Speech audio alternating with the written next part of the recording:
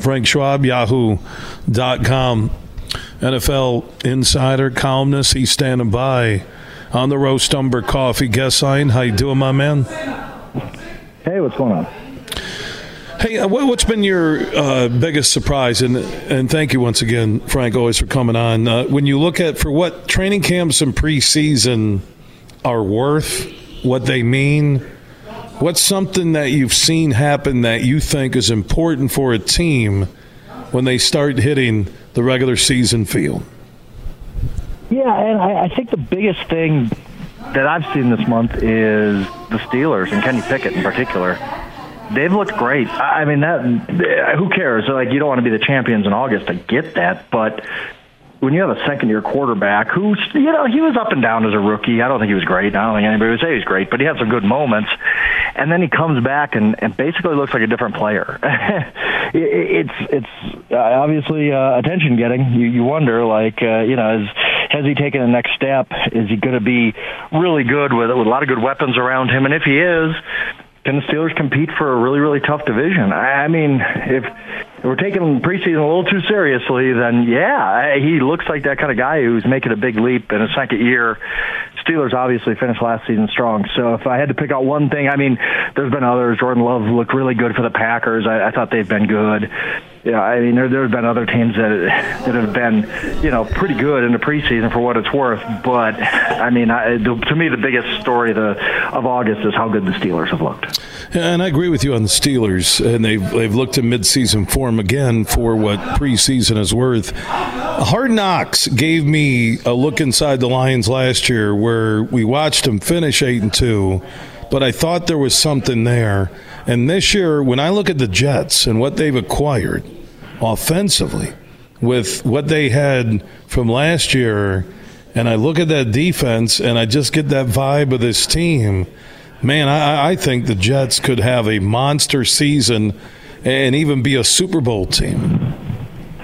Yeah, they really could. I mean, you mentioned the defense, and it's looked great this preseason. For what it's worth, again, I mean, who knows? The games change a lot in September, right? But they're flying around the ball. They're making plays. Like you said, the offense has added, obviously, a quarterback. I mean, it's just the only hang-up I have with the Jets is the division. I mean, the Bills are really, really good. The Dolphins, as long as Tua's healthy, they're going to be really, really good.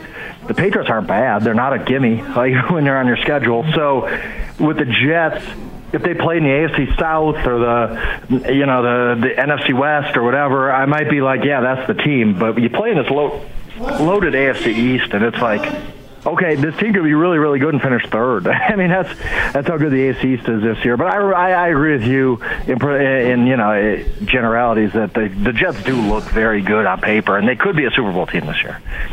Who's on the flip side of this? And Frank Schwab, Yahoo.com, national NFL columnist, joining us on the Roast Umber Coffee guest line. Who's a team you think that on paper, and some thought, you said Jordan Love looked good. It could be the Packers, but on paper they look good after last season ended, going into this year, but they could hit a wall. Who's on that list?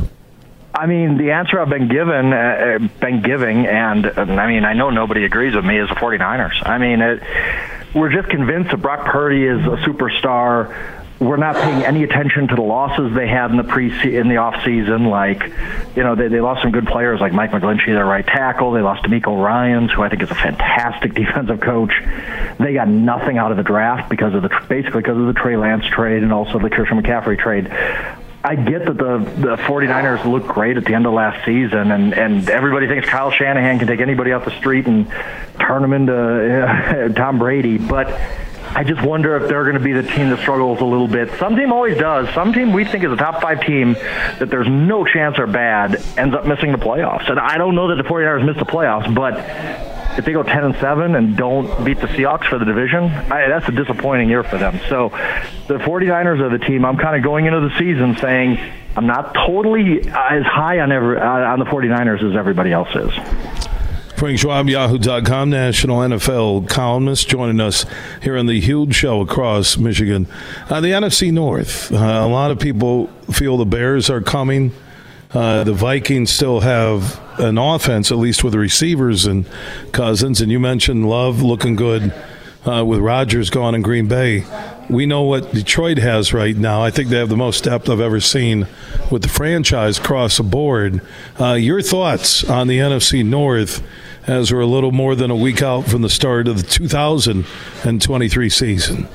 Yeah, I'm just dismissing the Bears. And, if Justin Fields takes a leap and is a much, much, much better passer than he's shown, then fine. I'm willing to live with that. But I don't, they were a 3-14 team last year. I don't know how they're in playoff contention after, adding a few off-ball linebackers. I mean, DJ Moore's great. He should be really, really good for them. But I still think this Bears team is a double-digit loss team. I still think they finished last place.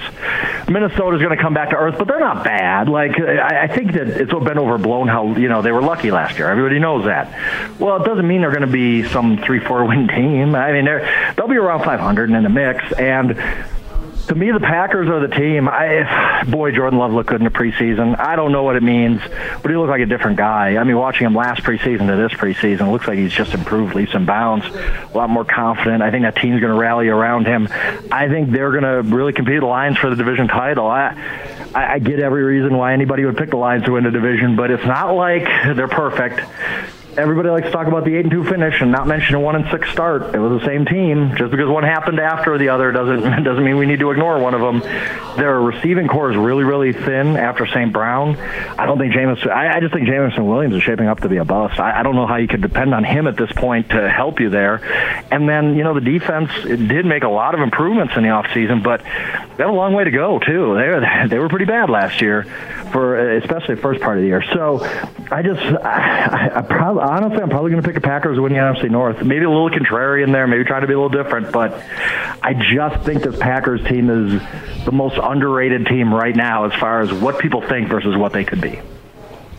His name is Frank Schwab, Yahoo.com, national NFL columnist, joining us on the Roast Umber Coffee guest line here on the Huge Show across Michigan. I will agree with you when we were all talking today at the Michigan Sports Network Day here at the Tullymore Golf Resort, and some of our marketing partners were asking me about the Lions, and I said, okay, I really have two flags. I have one is that they've started 0-10 and 1 and 1 and 6. Besides that, it's been beautiful. Yeah. What can they do to get out of the gate and seriously go 6 and 1 and distance yourself from the Bears, Vikings, or Packers, like you said, who could win the NFC North? And I think it really depends on Jordan Love being the quarterback that they hoped he would be when they drafted him.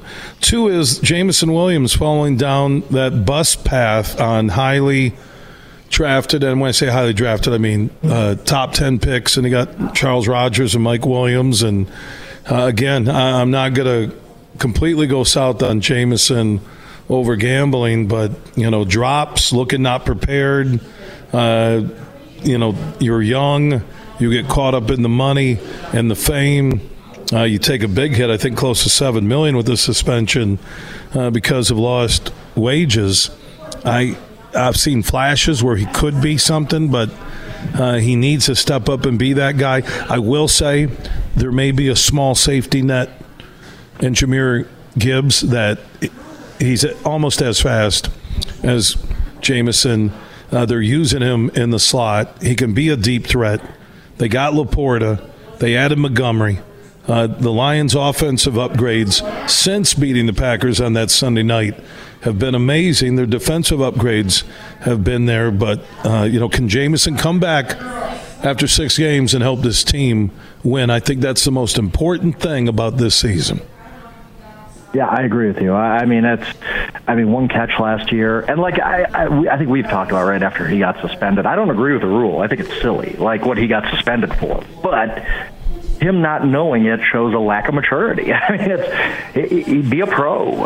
He's done nothing to this point to really kick up any confidence that he can be the guy that the Lions really need him to be. And goodness knows, I'm not hoping for this because I love him as a player, but what if St. Brown gets hurt? What happens then to that receiving core? I mean, they're so thin without him. I just worry about that. And again, the Lions are good.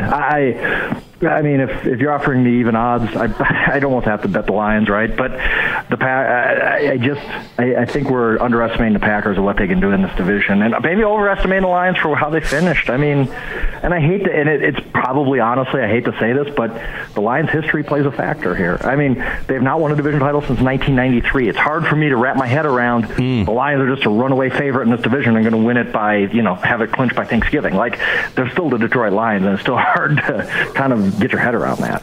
That's why I say the start is a must. It's necessary that after the first 2 years of Holmes, Campbell, and so many positives, like I said, player depth like I've never seen before in Detroit, including now having Bridgewater backing up Goff. And I thought Teddy settling in to a new offense looked pretty good in the Carolina preseason game, but it is preseason football.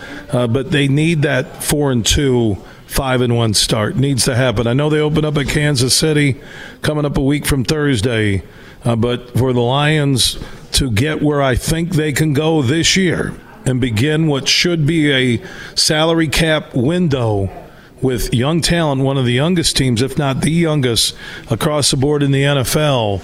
With that comes maturity, and with that comes the need for a fast start to this season.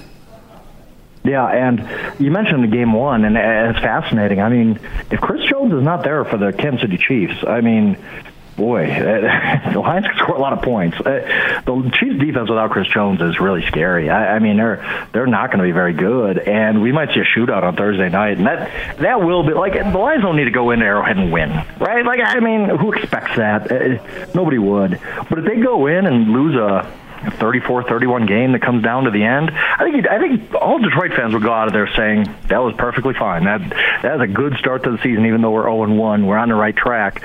Whereas you just don't want to see them. You don't want to have a snowball after that, and you also don't want to see them get blown out on opening night. You don't want to see it 28-7 or anything like that.